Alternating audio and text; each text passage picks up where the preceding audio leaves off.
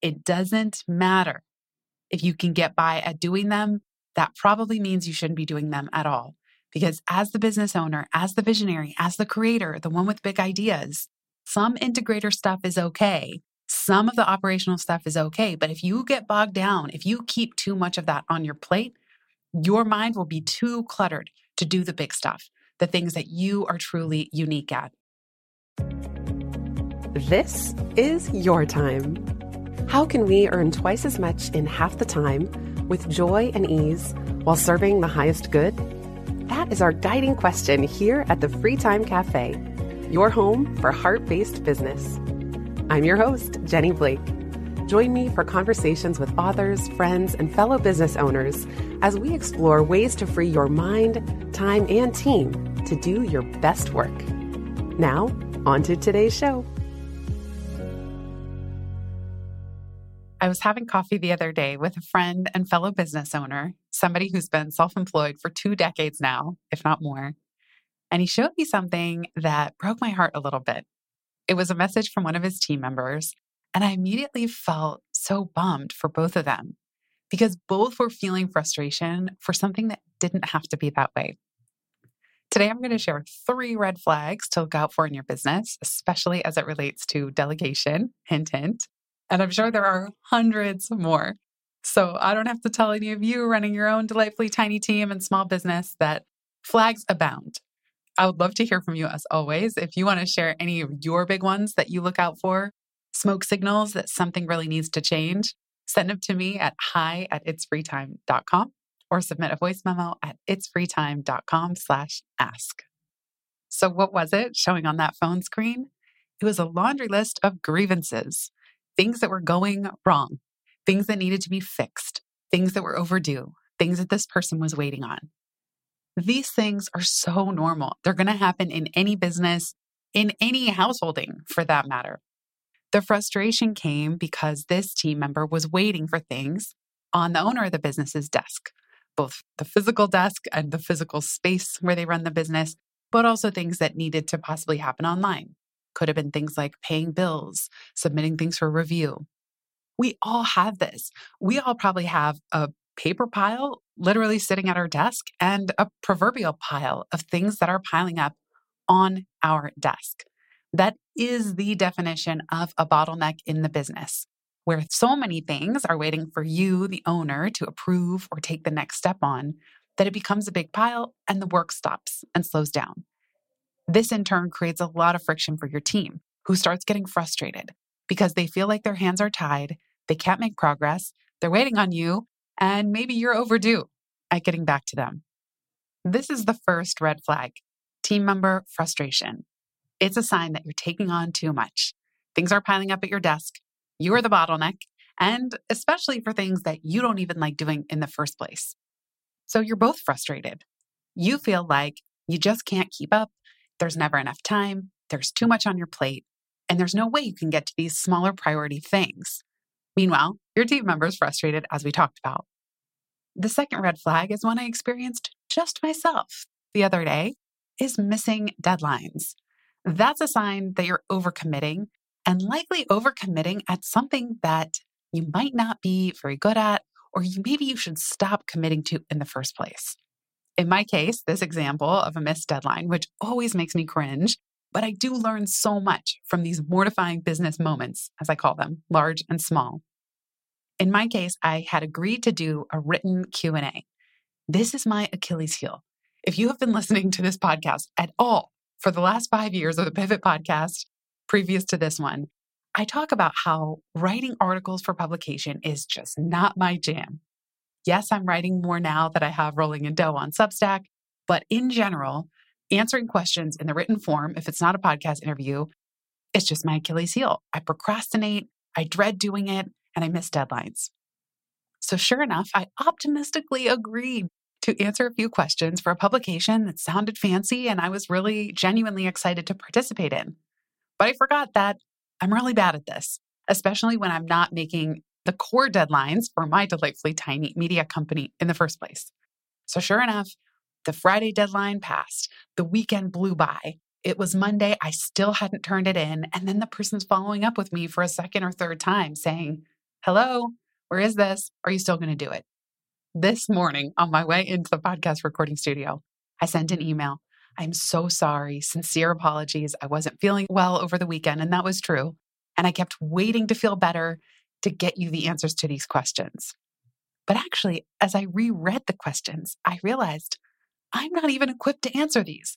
They were about CEOs for bigger businesses, and I felt like this wasn't even my zone of genius to answer questions like these. And we're going to talk about that phrase as it relates to one of my all-time favorite books, which you probably already know the one that I'm thinking of.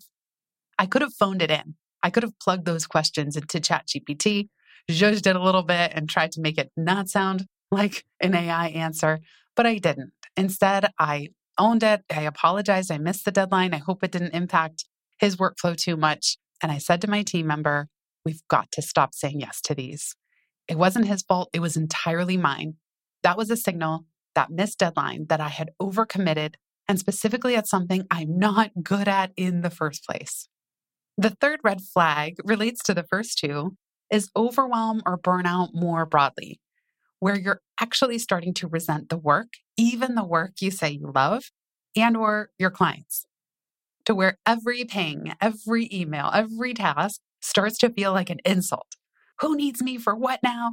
Oh, I'm getting so tired of this. And you start to feel the joy getting drained out of even the things that you like doing. In my case, I love podcasting. I love interviewing people. I love writing. But when I start to dread the fact that I have a podcast interview that day, or I feel underprepared heading into it because I'm overwhelmed, and maybe I was feeling under the weather, so I overslept, so it cut into my prep time. There's this whole chain of events that can happen when you're doing too much. You're overwhelmed and you're burning out and you just need a break. In the introduction to Free Time, I ask, are you beset by the burdensome bees? In the book, I share 3, but I've since amended that to include 4 of them, many of which we've already just discussed. So the burdensome bees are if you're feeling bottlenecked, burned out, buried by bureaucracy, or bored. 4 red flags to signal that maybe you want to do things a little bit differently. I'm really excited to give you a sneak peek at a permission slip from upcoming guest Andrew Davis.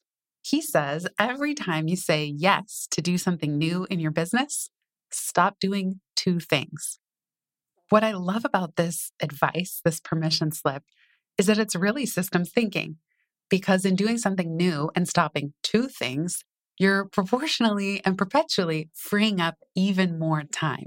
I've talked about this in the past, that a lot of us business owners are visionaries. To reference the book Traction by Gino Wickman and Rocket Fuel, the other one that he wrote, he talks about how a lot of businesses have a visionary, the one with all the ideas that's creative and big thinking, and they need some kind of support from an integrator role or a COO or a chief of staff, somebody who's going to keep the trains running on time.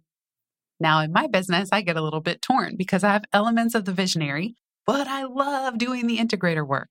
That may be part of the reason that I like having a delightfully teeny tiny team, because I actually like doing some of the systems and structure and back-end work. I enjoy that. I don't actually want to give it all away, but I need to give the majority of things away, especially the ones that I don't like doing and that I'm not very good at.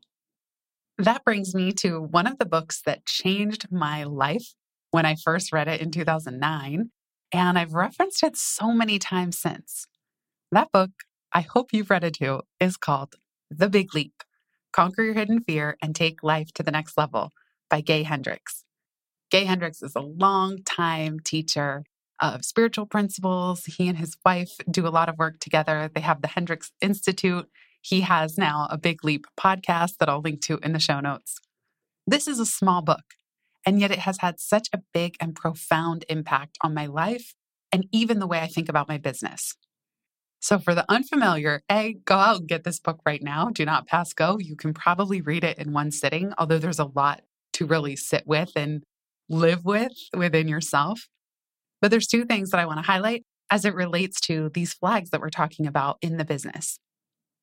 The first, and he's now famous for this, is identifying the 4 zones of functioning: the zone of incompetence, the zone of competence, the zone of excellence, and the zone of genius. Now, a lot of what we're doing here in running our own delightfully tiny creative businesses is trying to eliminate a lot of the work that isn't our zone of genius. You've probably heard that before. That part is the quest that we're on. I often think of it, it's a bit cliche, but like Michelangelo carving away at the stone to get to the angel inside. That angel is our unique gifts. And we need to keep clearing away the clutter and the stuff that we're only marginally good at so we can get to what we are truly genius at. But where a lot of business owners get stuck is not even in their zone of excellence, but their zone of competence and incompetence. Those will drag you down. So incompetence, he says, you don't even understand it, nor are you good at it. In the zone of competence, well, you're good, you can get by, but you're not distinguished in any way. The zone of excellence is another big trap because you're doing something you are pretty good at, that you've built a reputation on, that you have a lot of experience with. And it kind of lulls you to sleep a little bit. The zone of excellence are things that you kind of, yes, you get rewarded for, but they're not truly your zone of genius. The work that you and you, only you can do. That state of flow, that inspiration where you feel incredibly lit up and alive, and that you can actually far excel at compared to others in the category. So if you had to guess at what was on that laundry list of things that had been piling up for my business owner friend in the text from one of his team members, what was it? What category do you think they fell into? Pretty sure you could guess the answer. Not his zone of genius. The things that pile up on our plate that cause frustration for ourselves and others are almost always in one of the three previous zones: incompetence, competence, or excellence. It doesn't matter. If you can get by at doing them, that probably means you shouldn't be doing them at all. Because as the business owner, as the visionary, as the creator, the one with big ideas, some integrator stuff is okay. Some of the operational stuff is okay. But if you get bogged down, if you keep too much of that on your plate, your mind will be too cluttered to do the big stuff, the things that you are truly unique at. I would love for you, if you're listening to this right now, to do an audit. You can even write those 4 columns on a piece of paper at your desk. I'm a big fan of doing this observation analog style. And really look at what percentage of your tasks on your to-do list or your projects, or even on your calendar, fall into those 4 buckets. Where are you doing too much in your zone of competence or even incompetence? Simply because you haven't figured out an elegant way to say no to it, you haven't figured out how to delegate it to a team member, or maybe you don't even have the team member yet that you would want to delegate it to. The problem is, if you hoard these kinds of tasks, like they talk about so brilliantly in the book, The 1-Minute Manager Meets the Monkey, monkeys represent problems. And if you keep all the monkeys on your desk, you're a veritable zookeeper. I talk about this in free time as well. And this concept became one of the most best-selling HBR articles of all time. Because as managers and business owners, we tend to take the problems that people bring us and we keep them on our desk. Oh, okay, I'll get back to you with an answer. Sometimes it feels good to solve problems for people. But the better thing is to say, you solve this. Let me know what you recommend and what action you will take by when if you don't hear back from me. So I've had to have conversations with my team, with the podcast production company, where I say, episodes need to go live on schedule with or without me. If I haven't written 3 key takeaways, which is part of our show notes, publish it anyway. I'll either add it in later, but I don't want to stop production because you're waiting on me. And for the first time, when I took a big leap myself to hire a production team instead of piecemealing together with different contractors where I still cognitively owned the life of an episode, for the first time, we have been unfailingly consistent for 2 years now, and I produce 14 episodes a month. I don't know if I'll produce that much forever, but for now, the only reason that is happening and happening so consistently is because I don't own the life of an episode. I had to explicitly say, you are to keep this going with or without me. Now, the only way that they can do that is if I don't record something in the first place. But what this statement allowed me to do is focus on me being the one that figures out who I want to record with, who my guests are, or what the solo topics are, and record it. That's it. Preparing for the interviews, I have help from a team member. Editing them, reviewing that first pass of the audio edit, I don't even do that. I don't review the audio before it goes live. If I notice a problem with it after it has gone live, I'll say something to the team, which is very rare. But that way, I'm not holding up any part of the process waiting on my review. I'm willing to have things get published, even imperfectly, if it means keeping the trains running on time. We'll be right back just after this.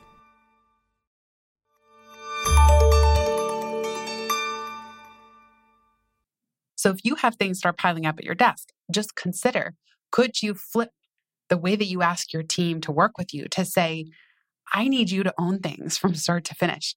In free time, there's a statement, the owner is not the owner. And that came as a result of a mortifying business moment where one of my team members was waiting on me to confirm that a corporate client who had purchased a ton of pivot workbooks, that the funds had landed in my bank. But I was working on free time. I forgot to check after a week or two. Sometimes corporate funds take a while to land. The result of that was that the funds landed and we didn't thank the client or acknowledge the existence or send the workbooks or any next steps for a month. And I was so mortified. To make it right, we ended up throwing in a keynote, which was worth far more than what they paid for the workbooks. But still, this was absolutely mortifying. I had to say to my team member, and this is where I came up with the phrase, the owner is not the owner, that you need to bug me. It's still your task. No task should be waiting on my desk. You bug me until you have what you need, and we cross this thing over the finish line. But I don't want tasks punted to me to sit on my desk because I will surely drop the ball on them. There's no question.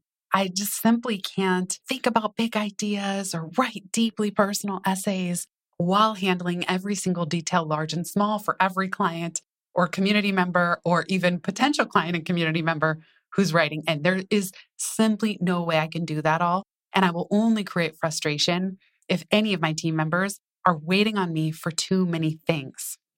The other thing that Gay Hendricks talks about in The Big Leap that has stuck with me ever since I first read it is the upper limit problem. The upper limit problem is a way that we almost, and I would say even overtly, unconsciously hold ourselves back. We have a certain limit of how much success or happiness or love we think we deserve. And when we hit up against that upper limit, it's deeply uncomfortable. As it relates to this conversation, I also think we all have a delegation upper limit. We have a level of delegating that feels safe, that feels comfortable, that we've gotten used to. And then there's pushing past that, where it's deeply uncomfortable, where we are nervous, we are relinquishing control, and we're trusting somebody else to not only help do the work, but own the process, to own the outcome of that work. And so if you feel yourself bumping up against a delegation upper limit, where, I couldn't possibly delegate that, that's really where there's possibility to inquire. Because the risk, if you don't push past that delegation upper limit, the risk is you start to resent the work. You start to get bored, bottlenecked, buried by bureaucracy, and burnt out. And nobody wants that. And then what's going to happen is the entire business is going to sputter to a stop, or your team members will get so frustrated that they leave, or they feel unseen, unheard, unappreciated. And no matter how well-intentioned you are, if you don't push past these delegation upper limits, you will just increasingly feel burdened and feel like running your business is no longer fun. And then more serious problems can occur, downstream consequences of missing deadlines or not paying bills or any of the little nitty-gritty things that need to get done, let alone in our personal lives.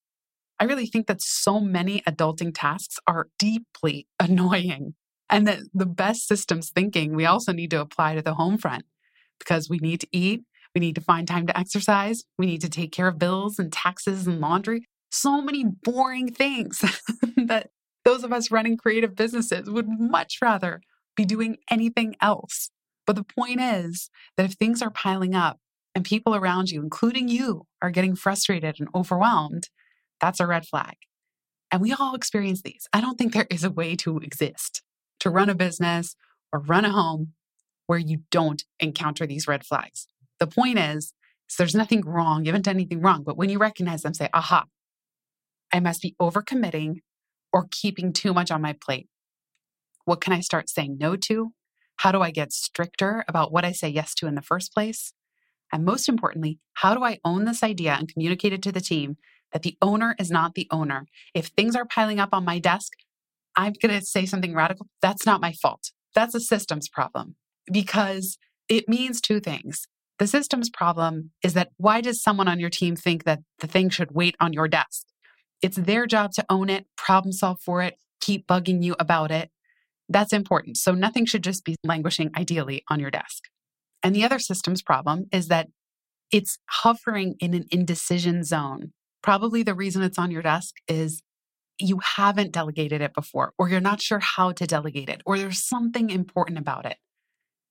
Try to unpack that a little bit and figure out how can you ask for help, at least with the next few steps that might even be uncomfortable, even if you can't delegate the entire thing. How do you keep this thing moving? For anything in that pile, you can look for what you can automate, delegate, or eliminate. Maybe some combination of those things.